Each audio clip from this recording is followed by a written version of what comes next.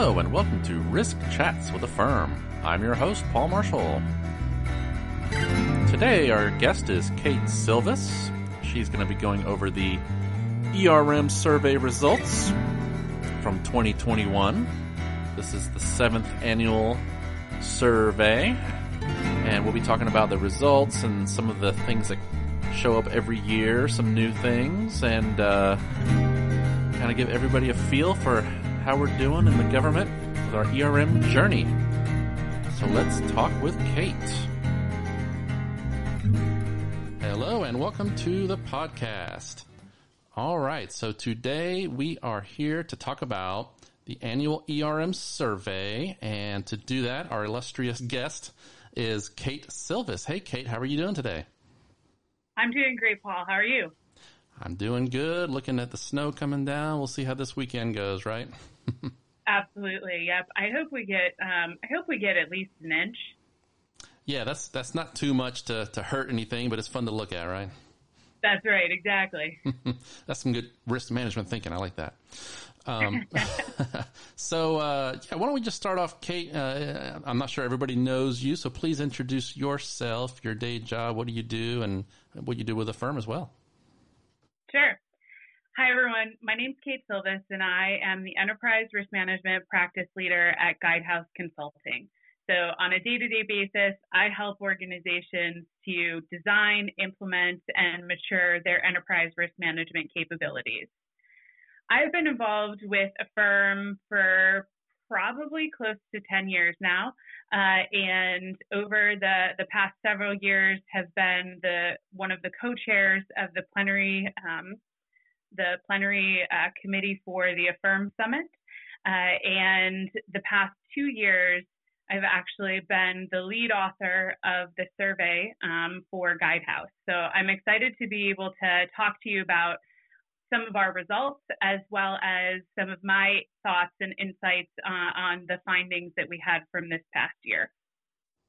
That's great. All right. Well, why don't we just jump into it? Maybe even just start off with, can you describe how this survey works? What's the process that you all go through to put this together? Absolutely. So every year we take a step back and look at the questions to determine whether or not there's something else that we should add. That's really the first step. Our primary goal is questions as similar as possible to prior years, so that as a community, we have a good view of how our capabilities have changed over time. And we really feel like it's important to maintain that level of consistency to really give us good insight. But once we look at that question set, we work with a firm to send the survey out to all AFIRM members. The survey is only open to government employees because we really want to understand from the federal employee perspective how those ERM capabilities are changing. And in the past, we've also included the membership of AGA as well as the Senior Executive Association to add to our population and give us better insight across multiple different stakeholders that either are responsible for enterprise risk management or use information that come from the enterprise risk management program. Typically, we keep the survey open for a month in order to get as many responses as possible from the community. And then Guidehouse takes those responses, aggregates the information, puts together the data analytics. We then identify themes and observations. We typically refrain from making any inferences and just provide facts in the survey. So we don't say, this is what we think this means. We just say, this is what the data told us. Last year, we moved to a dashboard because we weren't meeting in person because of COVID, rather than a written report. And we hope to maintain that dashboard as we continue to work with a firm on the survey. It provides the opportunity to slice and dice the data and information any way that you want, going back about 5 years from a data perspective. And this year we added a PDF so that you could download the report in PDF format if you didn't want to use the dashboard. Yes, no, I love the dashboard. Thank you for going to that. I always love those things. You can drill down and just kind of play with it yourself. Makes you feel like you're doing something. I like that. Yes, absolutely. So let's get into the actual report itself. Can you just kind of give us a layout? What's included in the report? What does it look like? Sure. So the report has 7 different sections. The first is the executive summary, covering high-level observations and really what we thought was the most important in what we found. The second section is demographics, and those are demographics of the survey respondents. We then move into characteristics of the ERM programs that are covered by the people who responded to the survey. The survey then moves through focus and priorities of ERM programs, the execution, performance, and culture of ERM at the various agencies. The last 2 years, we've added a new section that cover COVID-19 impacts. And then the last piece is mean breakouts, which really show you how the differentiation of respondents exists for 6 different categories of respondent types. And as I mentioned before, the questions have stayed the same for the last 7 years. We've added or deleted a question or two to reflect changes in the environment. For example, adding questions around integration with strategy and performance after the COSO framework was published, and then the pandemic-related questions in the last 2 years.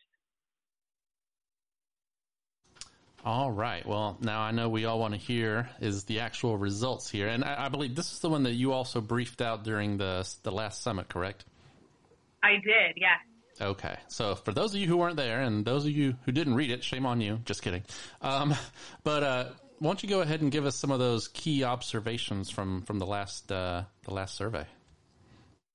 I would love to. So first, I just want to start by saying that I would be remiss if I didn't start this discussion with a recognition of the difficult environment that this community has faced over the past 2 years with the pandemic. It would be easy to let some of the ERM capabilities, practices, and enhancements slip, but the results of the survey in 2021 showed that that was not the case. The federal ERM community really leaned in and continued to mature this capability through these challenging circumstances. Building on that observation, enhanced management decision-making remains one of the top of the list of the benefits emanating from federal ERM programs. That's one of the things we want to see, and particularly in a year like 2021, where decisions and programs being implemented can be unique, and in many cases, agencies are facing new program requirements that represented a need for new skills and capabilities that some agencies hadn't ever implemented before. And so to be able to see enterprise risk management assisting with enhancing those decisions was really exciting for me as an ERM practitioner. Some other benefits that the community identified from their ERM capabilities were improved strategy execution, and that was a new response option this year that wasn't included in any of the prior year surveys, and it came in as the second highest rated benefit. And again, for me, that's so important that we're seeing this integration with strategy and the ability to execute against strategy because of enterprise risk management capabilities. We're also seeing a benefit in reduced duplication in risk assessment and other compliance activities. I always love to see efficiency, and so being able to look at this and say, because of the work that ERM is doing, we're able to get more consistent methodology and reduce some of our activity, I think is a real benefit to agencies. And then rounding out the top 4 benefits is that ERM prevented significant negative events from occurring, which I think everyone hopes to be a benefit of ERM, and it's nice to see that result in the survey. Another observation is that cybersecurity and privacy remains the top risk area, receiving the greatest management attention. I don't think that anyone in our community is surprised about that. It's just such a potential gold mine for threat actors, for information, and that our ability to protect our data and information for federal agencies is so important that it just makes sense that that risk would continue to be at the top of the list.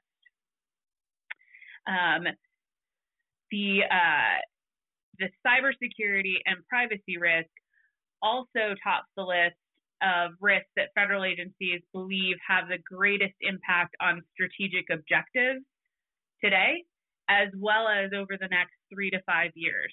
So really looking at that particular risk and saying, this one is going to have impact for us in the medium term and probably in the longer term as well. Some other risks that were identified by the respondents as having a significant impact on strategic objectives, both now and in the future, are human capital, operational programmatic risks, as well as strategic risks.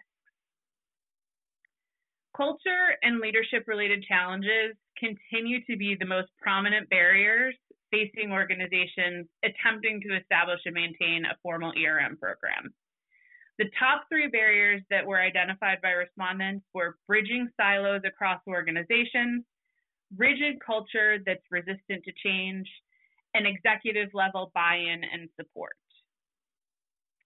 Tone at the top and executive support for risk management took the top spot for most impactful improvement areas for organizations to respond to current and anticipated risks, with culture change to accept risk as part of the day-to-day business in second position. If you think about what I just mentioned around the challenges and barriers facing organizations, the fact that those two are have the top spots for most impactful improvement makes sense because they all connect together.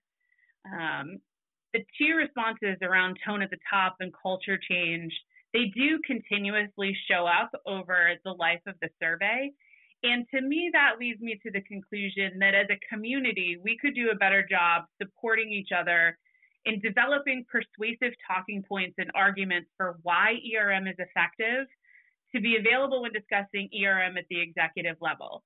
So crowdsourcing talking points so that our agency programs can really use them when they're going to talk to new political appointees or new senior leaders around why they should care about enterprise risk management and how it can help them do their job more effectively.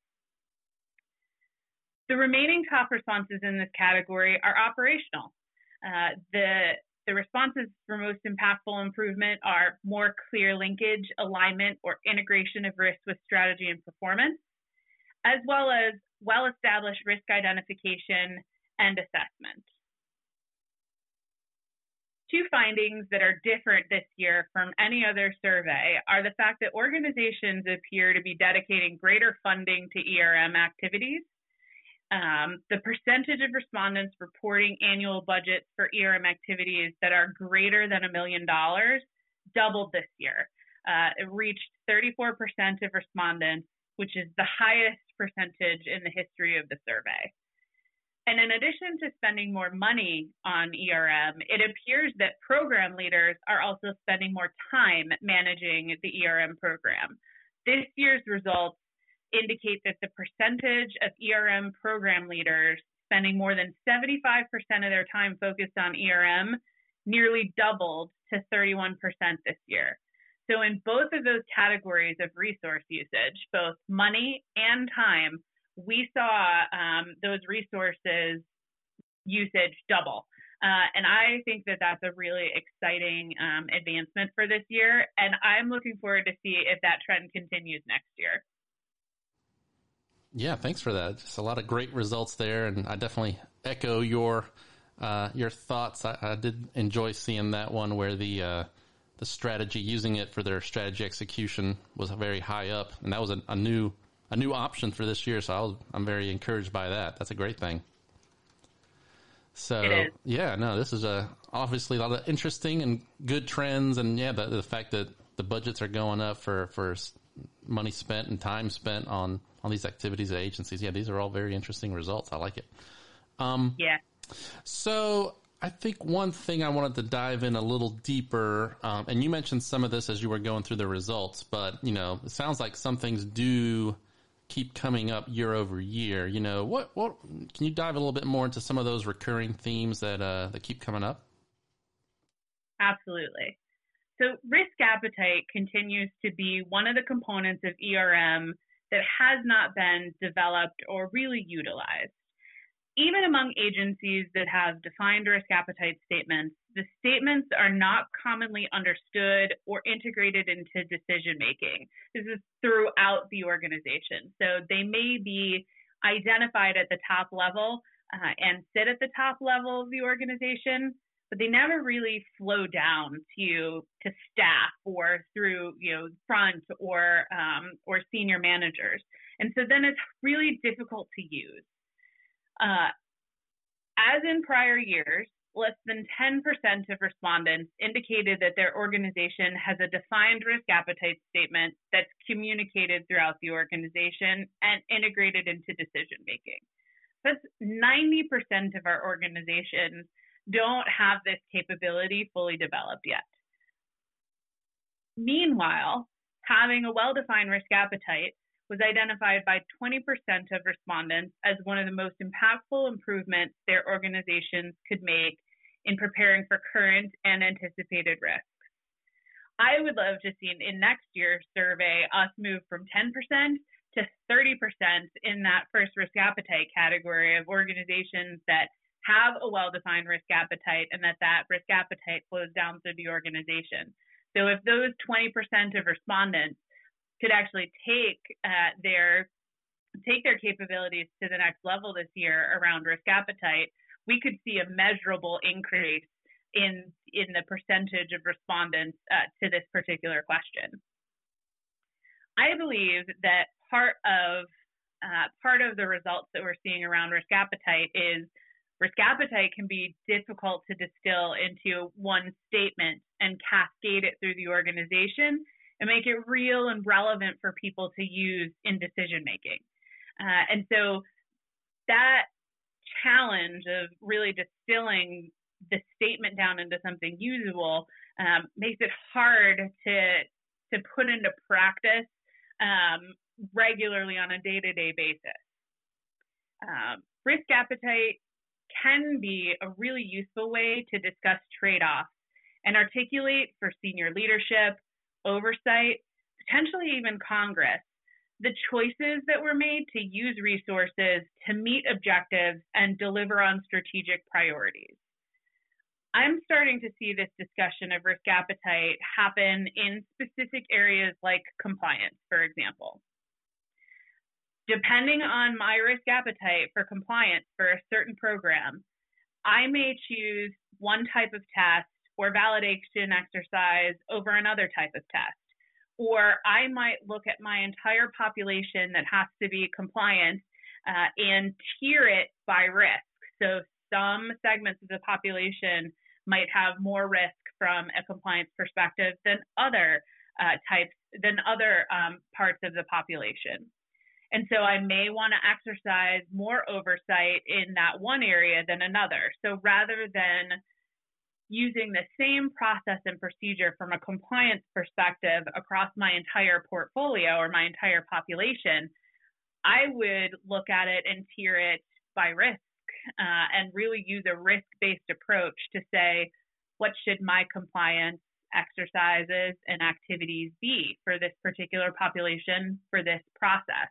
And use a risk appetite conversation to drive potential changes in the process.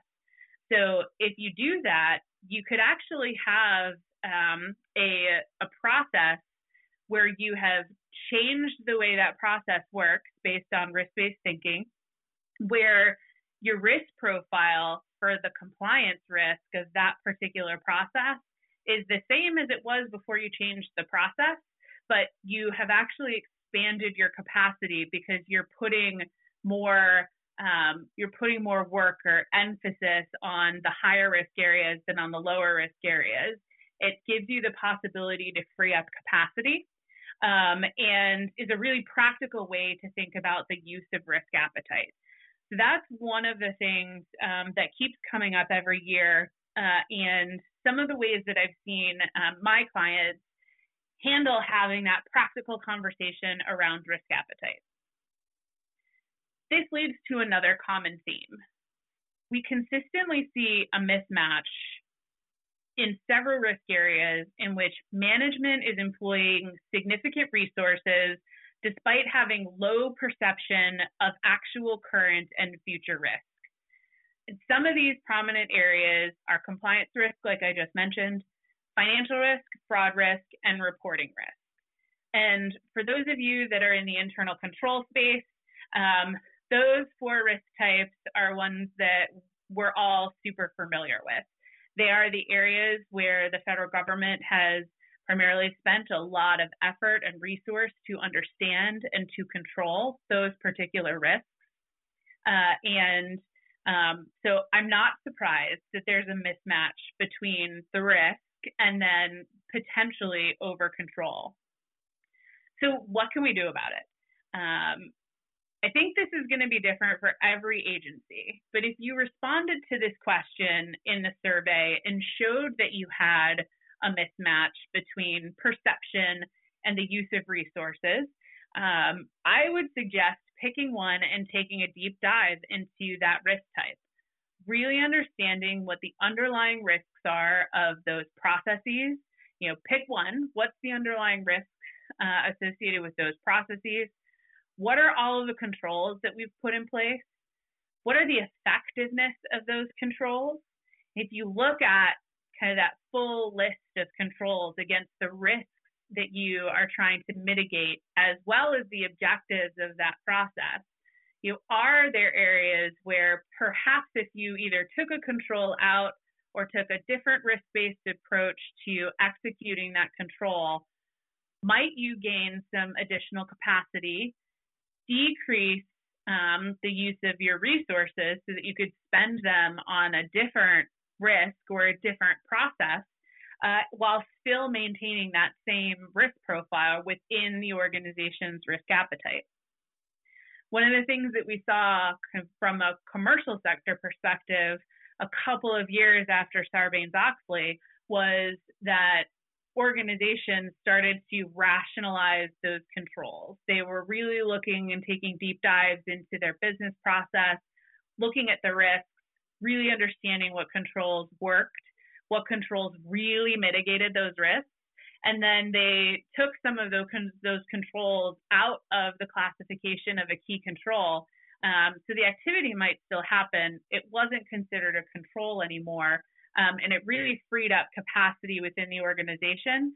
It also changed, how much work was being done by the auditors because they didn't have to audit as many controls anymore, and so it saved work during the audit cycle as well. And so I think our survey results show that we have an opportunity here to really look at some of these risk types and determine whether or not we're over controlling. And again, this is going to be on a agency by agency basis.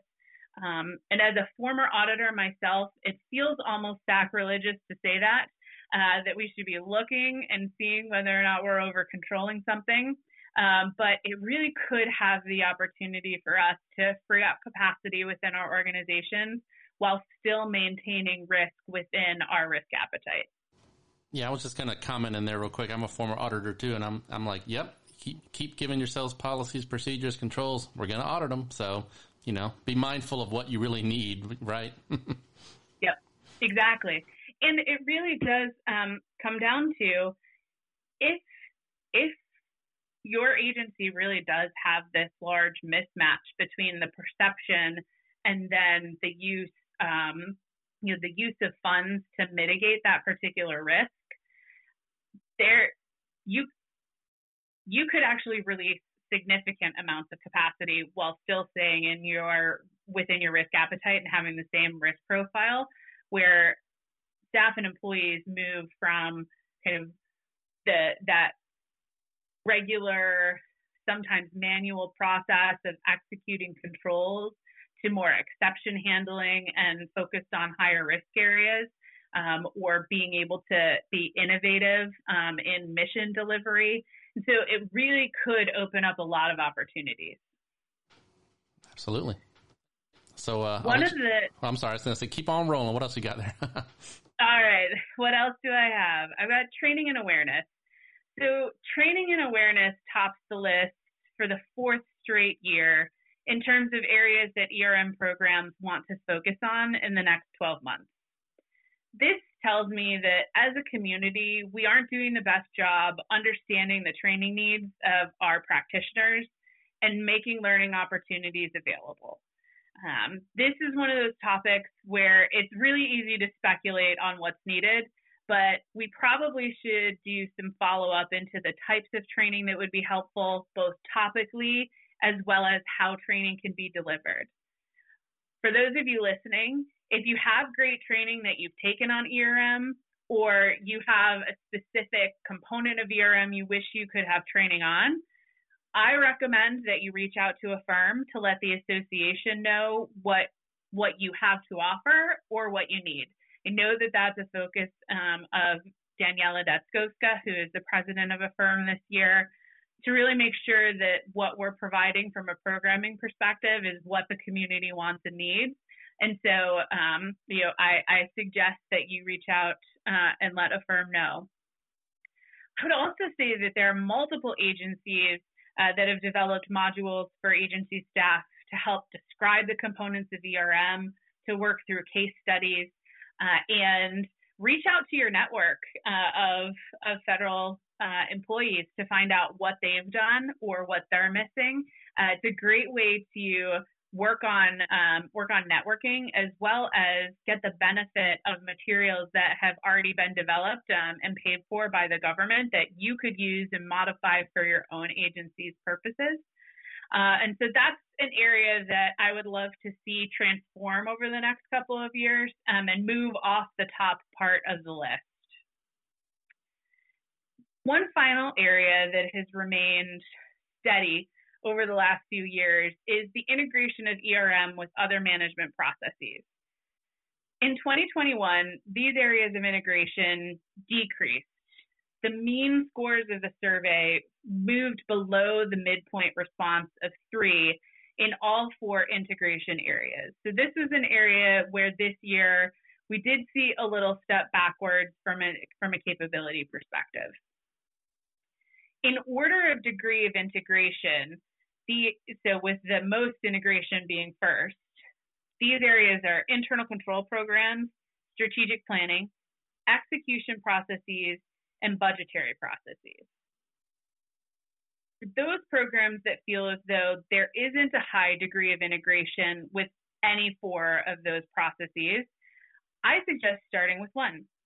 Build relationships between your ERM program team as well as the program offices that are running those processes, and work together to incorporate ERM concepts into those other areas.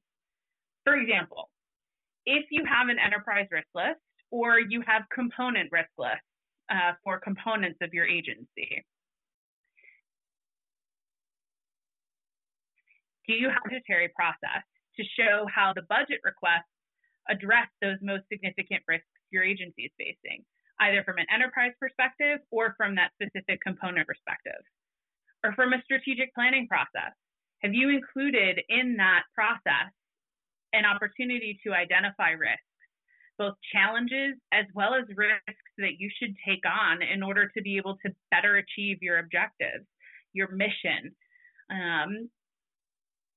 Identify those things that might change either your strategic plan or enhance or incorporate new or changed strategies and objectives as part of that strategic planning process. So there are opportunities where we can take little steps forward depending on how much capacity your team has to grow and be able to integrate ERM with those other business processes, and really start to gain efficiency and incorporate ERM thinking into the decision-making process along these 4 specific processes.